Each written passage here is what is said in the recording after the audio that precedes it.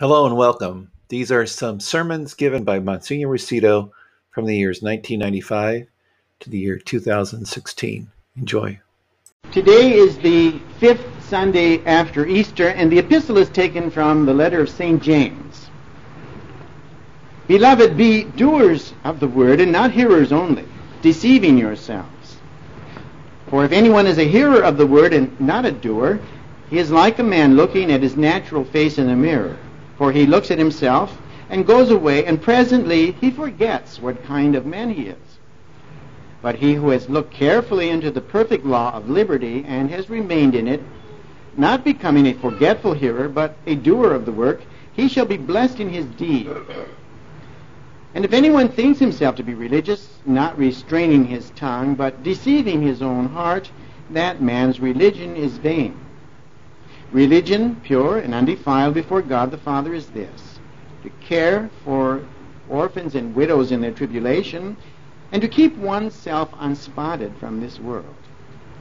And the Holy Gospel is taken from the Gospel according to St. John. In the name of the Father, and of the Son, and of the Holy Ghost, amen.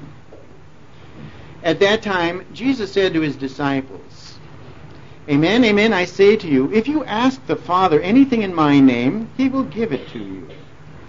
Hitherto you have not asked anything in my name. Ask, and you shall receive, that your joy may be full. These things I have spoken to you in parables. The hour is coming when I will no longer speak to you in parables, but will speak to you plainly of the Father. In that day you shall ask in my name, and I do not say to you that I will ask the Father for you, for the Father himself loves you, because you have loved me, and have believed that I came forth from God. I came forth from the Father, and have come into the world. Again, I leave the world, and go to the Father. His disciples said to him, Behold, now thou speakest plainly, and utterest no parable.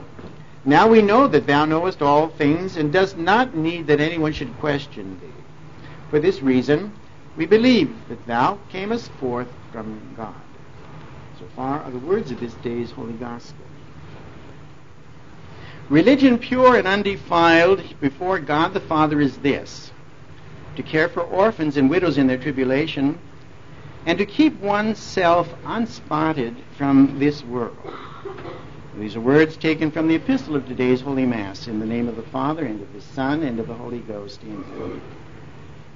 Dear friends in Christ, we come in our instructions now to two very important commandments of God: the sixth and the ninth commandments, which deal with sex. Now, it's a delicate subject, and I remember when I was an assistant in Salinas, my first assignment, I had a youth group, and I was talking about sex, the sixth and ninth commandments, and there were some parents who objected to this being spoken of in a teenage group, even by a priest. And so we discontinued our instructions, but I felt there was a basis of prudery or overreaction to a sensitivity about a very delicate subject that needs to be talked about, needs to be understood, and needs to be practiced with a balance that's neither excessive by being too Victorian or prudish, or too open and garish and blasé. We need to keep a middle course. And we start out then with this understanding: God created the whole process of sex. It's not evil, it's not ugly, it's not sinful. It is to be understood in a proper context of what God has designed, and also the added factor that original sin has disturbed this design. So, with this realization that sex is God-created, therefore has to be good, there are restrictions that have to be placed about it because of the wayward tendency of nature, fallen as it is, to evil, inclination to evil. Some people want to keep it so quiet that nothing is said, but that's only preparing for disaster through ignorance, which will be betrayed and seduced and turned to destruction. We have to have truth, and the whole truth. Now there is the other side of the story where everybody wants to teach little children about sex from kindergarten on. That's going to the other extreme. They're not prepared. They're not ready. And it is out of order to give them knowledge that will rouse their curiosity or lead to experimentation, even innocently, but nevertheless setting up a tendency to disaster. God created male and female. He blessed them. He said, increase and multiply and fill the earth and subdue it. This is God's way of sharing his power of creation with creatures, with nature in general. Plants reproduce themselves according to their own kind. Animals likewise. So do human beings. And the way that God prepares is through gradual development of a tiny baby to an infant, to a child, to a teenager, to young adulthood, to maturity, and to old age. So there's a whole sweep during which changes take place. Now, children cannot produce children. They're immature. And they do not understand, and they're not inclined to anything basically sexual, except that they are different, not only physically, but mentally. Their reactions psychologically are created differently, not to be at odds with one another, but to complement one another. And we have to, because of original sin, guide this process away from the dangers of excesses and destruction to an understanding and a control that leads them in this proper development, teaching children as they become aware and ask questions to instruct them, not excessively, but to answer their curiosity at the time and to help them in a context of God's creation, in the context of religion, how beautiful God has made all things. And we can see from the animals, the flowers, the plants, the processes in nature how God keeps things going. So too with human beings. God keeps things going through the holy blessing of man and woman in marriage to raise a family. And to not only bring children into existence, but to lead them up the levels of spirituality, mentally and supernaturally, through faith, hope, and charity, to the ultimate expression of love and productivity, to sublimate the lower to higher powers of expression and productivity, to be holy, in other words. So we're not just animals, and we're certainly not angels, but we're human, and we need to grow humanly through the degrees of redemption that pulls us out of a fallen condition of nature to a correct condition of nature that is supplanted by God's grace. Now here is a whole key to understanding the supernatural life, not the spiritual life, which is an intellectual or mental thing, but above that, the supernatural life is being joined to God through Christ. Now, because of original sin, man has fallen away from God. God sent a Savior into the darkness of this separation to bring man through the light of Christ back again to the knowledge, love, and service of God, and more than that. And here's what's sometimes missing in Catholic instruction and understanding. It's much more than just being like another religion. It's much more than just knowing the truths of the Catholic faith, like looking in the mirror, but to participate in the reality of a union with God through grace in Christ. Now, St. Paul says we have been grafted onto Christ. And you know what grafting is? A plant that is healthy and strong, producing good fruit, has a companion plant that's wild, producing very little. And the grafter cuts the branch from the wild growth and unites it, plugs it into the tree that will then be the source of life for it, from the root system, through the trunk, through the branches, and then the leafing out according to its nature to the production of fruit. And we were all wild growths, but by baptism have been gathered together into the mystical union of oneness in Christ, each according to his nature producing the fruits of a supernatural kind, because from the root, which is the Trinity, and through Christ's humanity, the trunk, we then are the branches of this body, this family of God, not indiscriminately, We live in a forest of wild growth, but we have been brought together to the tree of life, which is Christ, and in this we receive through Christ the life of the Trinity, the holiness, the power, the strength, the light of God to give us faith, hope, and charity because of Christ, in, with, and through Christ. Now, unless you understand this, the teachings of our faith are like dark mysteries that we accept but don't understand or don't know how to cooperate with. Now, as we go through this simple study, because strangely, Bishop Morrow in this particular lesson reduces the 2 commandments to just one lesson, whereas in other commandments he expands into 3 or 4 lessons the content of one particular commandment. So we have a sort of synopsis in this particular gathering together, the 6th and 9th commandment, just one lesson, and we're going to go through it, but try to highlight the important things for understanding so that we won't go to excesses or be terribly sensitive about the subject of sex, but to keep a prudence and balance in view of our faith so that we can live properly, unspotted in this world, in the midst of corruption and evil around us, and yet not be touched by it if we can keep our sights focused on the essence of the fact that we are temples of God. Did you know that? We've said it. You've heard it. Did you walk away and forget it? We bring it back again, especially at this time, because it's in this context that you understand the sacredness of the human body. Not that it's a designed masterpiece of creation, but it's sacred because of the indwelling of God within us by grace. And therefore the evil of mortal sin to lose that presence of God, and the greatness of God's mercy through forgiveness and confession to bring us back again to that union with God, and to be a living temple of God once more, damaged but still intact.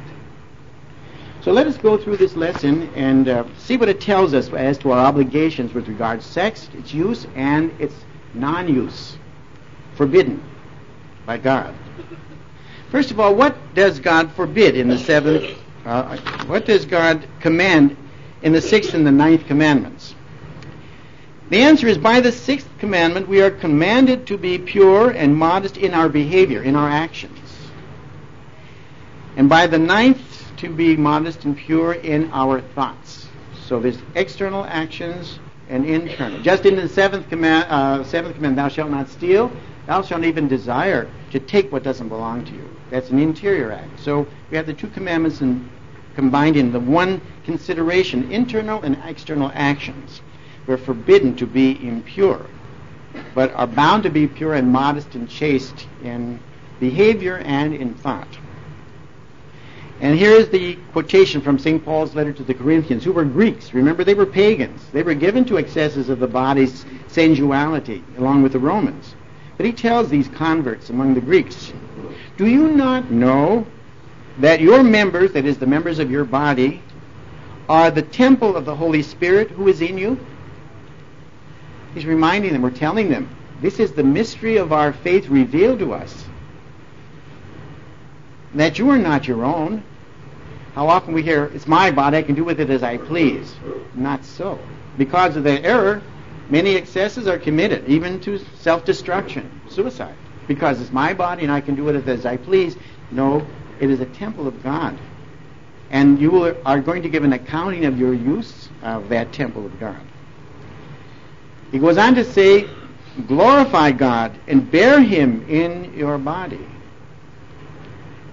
This simple statement gives a whole aura, a glory to our understanding of God's creation. He has entered into this fallen condition of ruptured nature and offered it a way back to wholeness and completeness by Himself dwelling within it. Now, He came to His own received Him not. It wasn't just the Jews who rejected Him, but those who refused to accept Him remain in that abject state of separation, in the darkness. But to those who received Him, He gave the power of becoming sons and daughters of God. This is the positive message.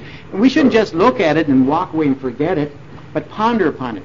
Do you not know that you are temples of the Holy Spirit, who dwells within you, and you are not of your own? You do not belong to yourself only.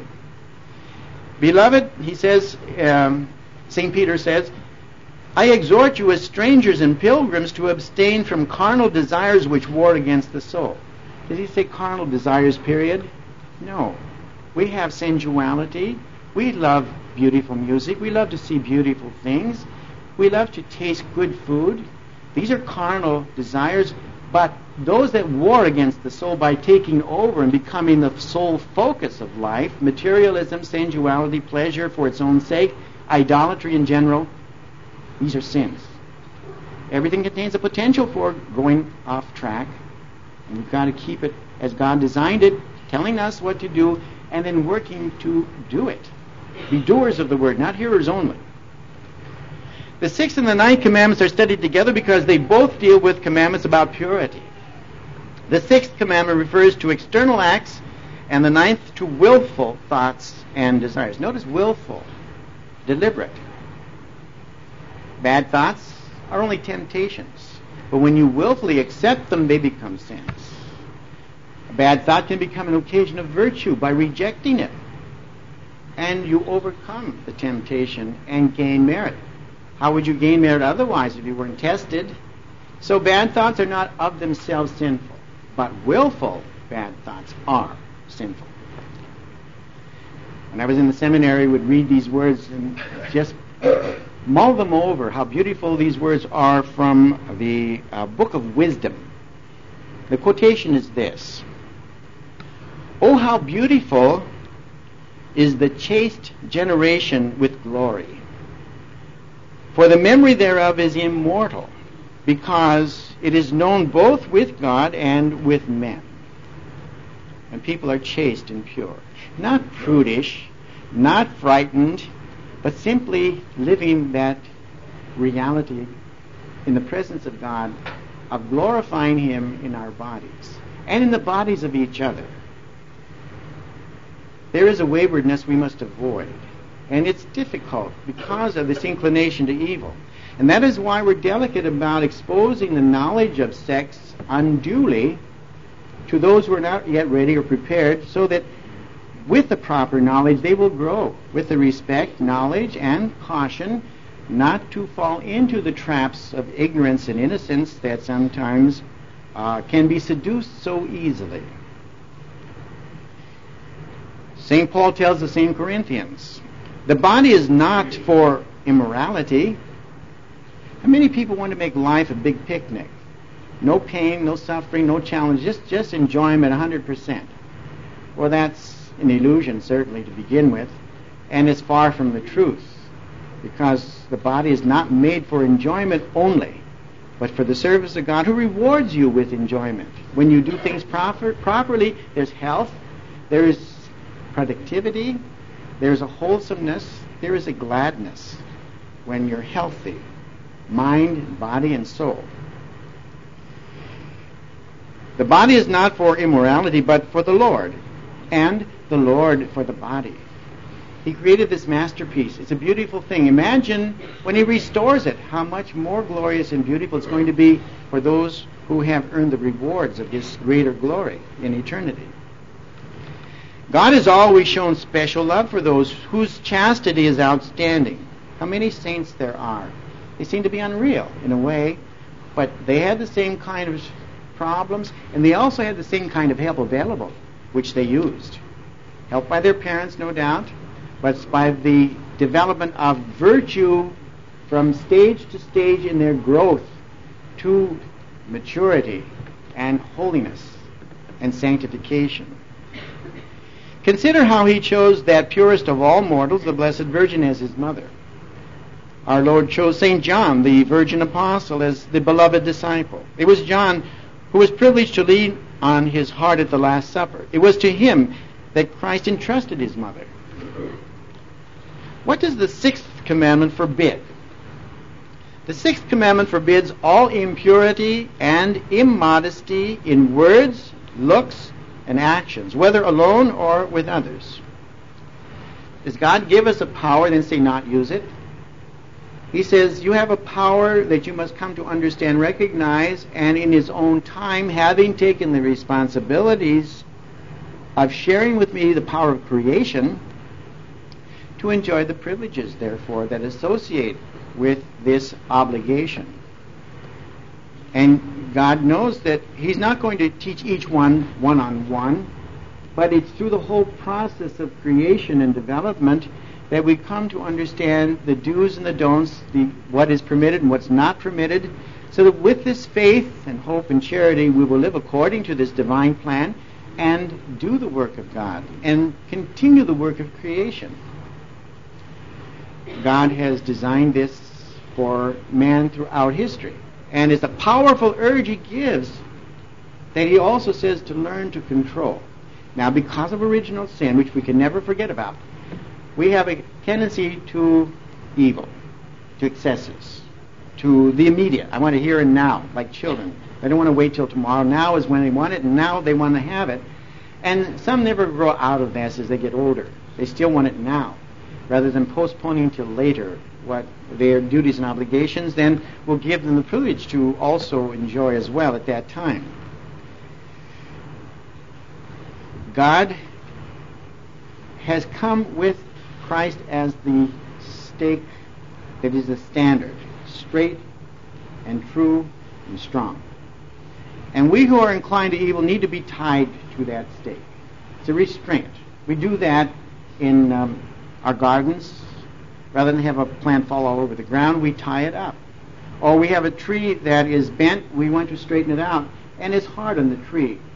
It's painful, you might say, to be stressed to a pole, which in time it begins to grow along and then no longer needs a restraint because it has now straightened its growth pattern along the lines of that model, which is Christ. So we are tied to Christ. We grow away from evil, which is painful, to a standard of goodness, which is productive and upright and holy, and that is Christ. Now, the first stage of the spiritual life we call purgative, painful, because we're giving up all these attractions that are right here and now, looking so pleasant, promising so much, and giving so little. Disappointment after disappointment. Yet in the darkness we still reach after these things that are going to leave us hungry and empty. And we give those things up, hopefully for faith, because of restraints helped by our parents to reject. But the second stage then comes after a continuity and control because of Christ and our faith in Christ. We begin to grow Christ-like, like Christ in an upright position. Then the restraints are no longer necessary. Then we begin to produce and flourish. That's the second stage, called the illuminative stage, when we begin to be attracted to the things of God. First, you didn't see them, and it was hard to try to live accordingly. It was like a pilot just flying in the fog. He's got to rely on his instruments. That's the only thing that's going to save him, because he wouldn't know up from down, left from right. And we who fly in this fog of darkness, called the spiritual night, night of the senses, the night of the soul, we follow the directions of our faith and we come out, and we are safe. When we come out of this darkness, we begin to emerge into the light, the illumination of God and the understanding of the things of God, and we begin to get hungry for these things, and we want to read and we want to talk about these things.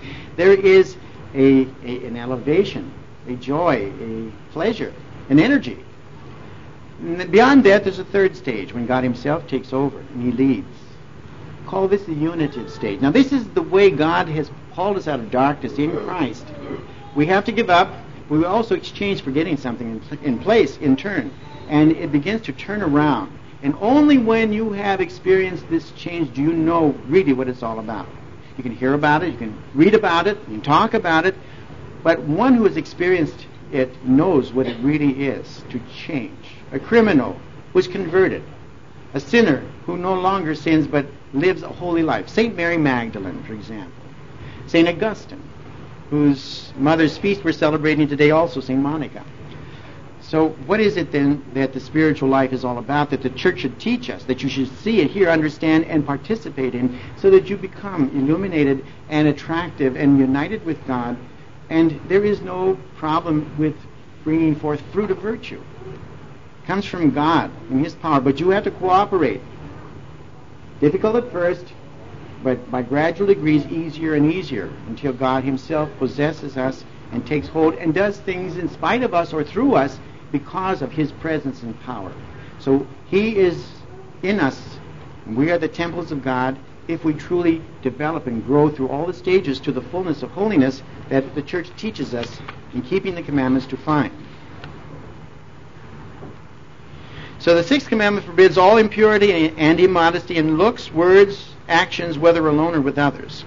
Now, to distinguish between virtue of purity and modesty, let us say that purity regulates the expression of the rights of the married and excludes them outside the married state. So you can't say, well, he says you can't commit adultery, then anything else is permitted. No, it excludes any such deviations from marital rights outside of marriage as well. Within marriage, according to propriety as well. Not to practice artificial contraception to enjoy pleasure without the responsibilities, but to be open, if God wills, to allow life to be created through this gift of matrimony. While modesty is the form of temperance, which inclines one to refrain from what may lead to unlawful pleasure. You might say it's like a fence. It keeps you outside of the sin of impurity. And if you climb that fence, even though you haven't jumped into impurity proper, you are putting yourself in danger unnecessarily. Modesty protects purity. The purity is the rejection of anything that is not permitted by this commandment that God has made clear to us. The church teaches us the details. So while this lesson is very singular and simple, there are many more things that we should talk about and consider, but that's for another time and another place. Next year we'll be talking the encyclical for the instructions after Mass for those who can attend on the encyclical of Christian education, which goes into sex education, coming right from the Pope himself and teaching us how to teach. This commandment forbids adultery, which is the unfaithfulness of a married person. Remember, when you marry, you join by God to each other in one. And what God has joined together, let no man put asunder. And that joining is the union in the marriage rights that are exclusive and perpetual till death do them part. So there's a matter of a contract. And God has joined that contract. No one can break that contract since it's made by God himself. It is a duty before God and men for married people to be true to each other. Adultery is a great evil which breaks up the harmony of the family and brings punishments in this life and in the next. America is cursed with divorce and the problems that come without parents to guide children with faith. And we see how this proliferation of godlessness continues because of the breaking of these commandments, especially the breaking of family life under God. Adultery is a sin not only against chastity, but also against justice, because it is injustice towards the spouse of the married person. In the old law, the adulterer was punished with death. Remember when the woman was caught in adultery, brought to Christ, and they asked, what do you say about this situation? And our Lord says, well, let him who was without sin cast the first stone. And all the sinners left. And there was only the woman in Christ. But he did tell her, go and sin no more. But he did not condemn her. But death was the penalty for adultery. And in fact, in Mid-Eastern countries, anyone who is caught stealing has his hand chopped off. Sure way not to steal again. And believe me, they may commit other sins, but thievery or stealing is not one of them. And it's very effective. So if a person is put to death for adultery, you can be sure that it's going to be a very great deterrent upon adultery. For God will judge the immoral and adulterers, St. Paul says. Married people should be most careful in avoiding even the appearance of unfaithfulness. When the spirit of jealousy enters, conjugal happiness goes out. Or any other example besides jealousy. Matrimony is a holy state. It's not left over. Well, I don't want to be a priest and I can't be a nun or whatever the reason, so I think I'll just get married. No. Marriage is a vocation. It's positive. It's a holy state. And in it, the couple make each other greater more greatly capable of sanctifying each other. Each supplies what the other doesn't have. In a complement, they build up together, sharing their duties and responsibilities in a complementary way under God's grace to be productive of holiness and goodness for themselves and for their children. Almighty God intends the propagation of the race through matrimony. How we're here, God made it so. And that's how it's going to continue. But there can be abuses and sins and consequent disasters as a result of breaking these laws of purity. Actions in accordance with this purpose of matrimony are permitted to the married, but positively forbidden for the unmarried. Fornication, sins between unmarried people, is at all times a grave sin, just as is adultery, all times. No matter what you're taught, no matter what you may think, it is a serious, serious sin. Now, we're not saying it's the greatest sin, but it is serious and so easily committed and made light of that it leads people thinking that it's perfectly all right in certain cases, as long as you're committed and do love one another with emotional love, not the love of God necessarily, and is justified under that title. And teachers in school do not interfere with children. They have a right to do as they please. They're taught to practice birth control or artificial contraception, and so the proliferation of evil goes on because of ignoring the basic responsibilities that should be taught to children, even by those in school. By the married is meant those Catholics validly married in the Catholic Church. Catholics who marry before a justice of the peace or a non-Catholic minister cannot live together as married people because they are not married either in the eyes of the Church or before God. The Church is made to seem like a tyrant. But we're looking at things as God looks at them, and we enforce the laws of God as far as we can. We uphold them certainly. And what about your relatives, friends, or maybe your own condition? If you are not married validly in the Church, it creates a lot of hard feelings. And it's a difficult decision and determination how to react to this situation with others. Do we reject them? Well, that would be uncharitable. Do we accept them? That would be scandalous. So it's difficult not to create hard feelings and yet uphold the law of God. If those Catholics who are not married before a Catholic priest live together and have children, these are considered illegitimate. You say, well, that's cruel. That's hard for the child. Now, who produced that situation? And are so registered at baptism as illegitimate children. And it would be an impediment to the priesthood, for example, to be irregular in this way. So consequences then have to be considered in the matter of valid marriages. So again, used to be taken very seriously. When I was a child, it was looked down upon to be divorced or to be living with somebody that you're not married to. It was looked down upon and used as a sort of norm for society. Now, how seriously is it taken? It's taken as acceptable.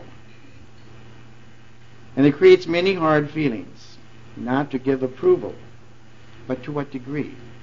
And this is the delicate balance of your decisions that you have to make sometimes with the circumstances that differ from case to case in your own relatives or relationships with others. All impure and immodest actions, whether committed alone or with others, are forbidden. Is God playing games? No, He's telling you the truth, but because of original sin, you have to work hard to keep this. But this is a proof of your love. It's not hard if you love somebody to make a sacrifice. Mothers do it for their children, parents, husbands do it for their wives, and vice versa.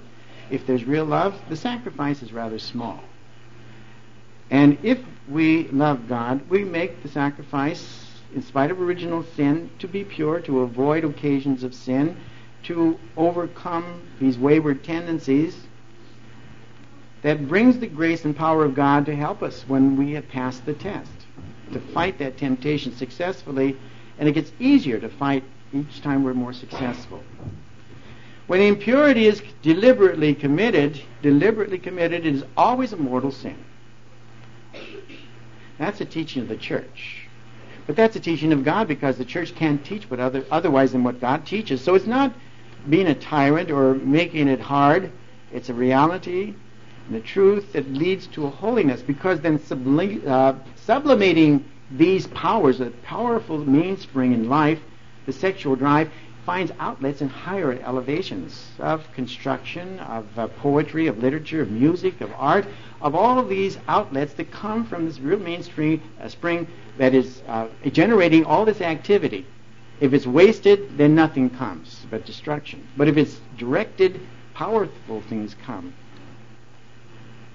The gravity of the sin of immodesty varies according to its nature, the conditions, and the relationship of the persons committing it. That's why we need to go into moral theology more deeply than this particular lesson does. A good rule would be to refrain from doing anything you would be ashamed to have your mother or your spouse know about. If you'd be ashamed of it, then it's bad news. What are the most common occasions of the sins against chastity? Idleness, bad companions, too free companionship with the other sex, immoral books, magazines, and so on, indecent shows and pictures and games, immoral dances, and immodesty and excessive luxury in dress. So let's go through these real quickly. Idleness. This is the parent of sin. And we are so blessed with material benefits in this country that we have lots of time on our hands. We're not working hard like peons at agriculture in the forest somewhere in the depths of the wilds like people used to live. But we have everything at the grocery store and everything provided through the magazines and catalogs. And we've got lots of time on our hands. And what use is made of that extra time? To pray, to study, to learn, to do works of charity? Unfortunately, not always. Man is like the earth. If it is not planted to good seed, weeds grow on it fast. Let a field grow idle for a while. What grows there but weeds upon weeds? So a person is beset by all kinds of evil temptations unless he has some worthwhile occupation. And sometimes it's good to be poor. You have to work so hard, you don't have time for sin. Well, that's one way of getting around sin. Not necessarily the best, but it does work. But if you do have time, be careful that you employ it well, with faith guiding your reason. Second, bad companions in conversation, especially for the young people. When you grow from infancy through childhood to teenage years, you're really unprepared unless you've been trained, unless you have been made aware of the inherent dangers, because most young people are innocent. They think they can do anything, they can go anywhere, because they have this strength that they didn't have as children. Now there's a burgeoning of puberty and power and freedom that's an unhealthy, explosive mixture unless it's controlled and contained. Bad companions can be like a spark that explodes the dangerous atmosphere of volatile fumes. Bad companions are the cause of the fall into impurity of numberless young people. They're drawn into it innocently sometimes out of curiosity or a spirit of bravado, but the damage is done. It's like dope. We hear about the dope, how powerful it must be to addict people that become slaves to it. We hear about it. Do we partake of it to see what it's like? No, we stay away from it. We know it's bad news, but if curiosity takes hold, you might become victimized by this knowledge. So we use the knowledge to keep away from it, not to learn how to become part of it. We should carefully avoid persons whose conversation is unchaste. They think these things, and they speak these things, and they do these things, and birds of a feather flock together, and so you're going to be drawn in if you engage in the conversations, and the loud is really a lot of hot air, but still taking its toll. Those who take pleasure in listening to improper conversations run a serious risk of falling into sins of impurity. So young people, you have a lot to learn. These powers that God gives you, now generated, and not to be taken lightly, but with the care and restraint and caution that your parents will give you and elders who are interested in you, so that you will learn to know yourself better and not take unnecessary chances that will lead to some unhappy experiences if somebody had only told me, or if I'd only listened better. Too frequent companionship with the other sex. Undue familiarity between opposite sexes inflames the passions. Not always, but occasionally it's enough to get things started. Just as straw blazes up when brought near the fire. You know that you can hold a flame near a straw and it will burst into flame, even though there's no direct contact. Girls and young women certainly know that if they want to be respected, they must respect themselves and not permit men to be caressing them at all times. You know how playful it gets to be. But if you have self-respect, modesty will give you a touch-me-not attitude that will avoid any dangerous occasions and of going beyond merely caressing. And remember, girls love to give pleasure by pleasing men. They do things for them. Men are more carnal. They're more direct. They want to take and exploit sometimes unless they learn self-control and have a high regard for women that they would never permit themselves to do anything out of order. But women do not have the same attraction in the relationship as men do. And sometimes girls, not knowing this, will innocently inflame the passions of a young man because of the way she dresses or the way she acts, innocently, but sometimes dangerously, to her own destruction or a sad experience for both of them. So girls, be modest and listen to what you're told. Men are not feeling things like you are. And boys, remember that girls are not thinking like you are. They can be exploited. They can be seduced. But be careful that you're going to destroy yourself in the process as well as her. A kiss is a demonstration of affection, and there is nothing intrinsically wrong with it. But it becomes sinful when used in such a manner as to provoke the passions. French kissing and all excessive kissing and emotions, pretty soon both are out of control, and they do things they would not have done had they not begun kissing, at least excessively. This is true also of other demonstrations like embracing and so on. Be careful. Keep a little space. Undue familiarity rubs off the delicacy from girls and the protective and gallant instinct from boys. A beautiful girl, a noble girl, is almost honored and venerated by a decent boy. And she has great power, therefore, not by surrendering it, but by preserving it. Fourth, immoral books, magazines, and newspapers. They are prolific in our country. Many are the attractive garb, but they enkindle the passions and do harm. Advertising, you know, you've been exposed to it. Keep your eyes modest. Turn it away, turn it off, get out of the situation. Fifth, indecent shows, movies, TV, videos, pictures, games. Bad shows, whether on the stage or on the films, in the films, corrupt more subtly than immoral conversation, because what one sees leaves a stronger impression. Moreover, bad shows represent evil in attractive garb. They don't produce something ugly unless the persons involved are inverted. Then they see ugly as beautiful.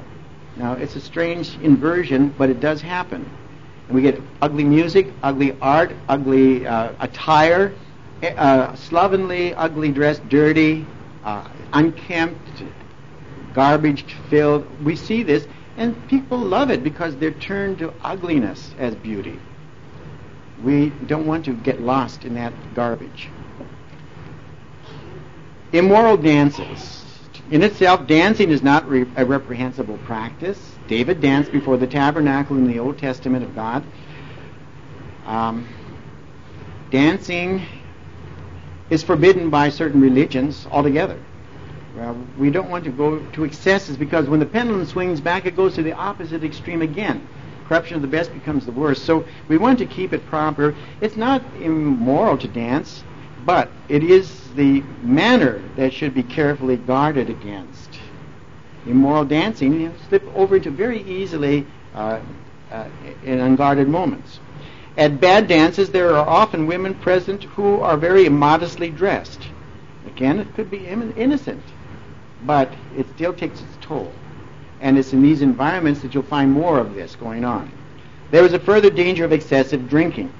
So the loosening of inhibitions begins to proliferate, and things happen that after a while, desensitized to them, become normal. Quotation marks.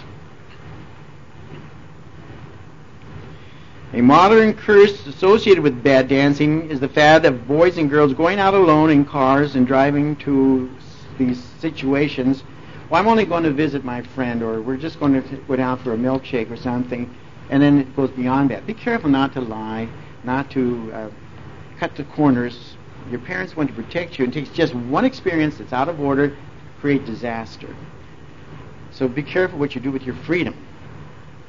Finally, immodesty and excessive luxury in dress. A beautifully dressed girl is pleasing to look at, but the art of looking nice should not be indulged in to excess. Anything to excess is driven by some demon. Remember, that's a pretty good rule. Women whose aims at life is to deck themselves out in order to attract the attention of men are putting themselves in the way of unchastity, not for themselves, certainly for others who will see and imitate them. So what is it that we need to remember that will help us so much? Our faith. Don't just hear it and forget it, but ponder upon it and apply it, so that you will then be doers of the word and not hearers only, deceiving yourself. And we are temples of God. And if we'd meditate upon that a little bit more often, we'd have greater respect for ourselves. Apply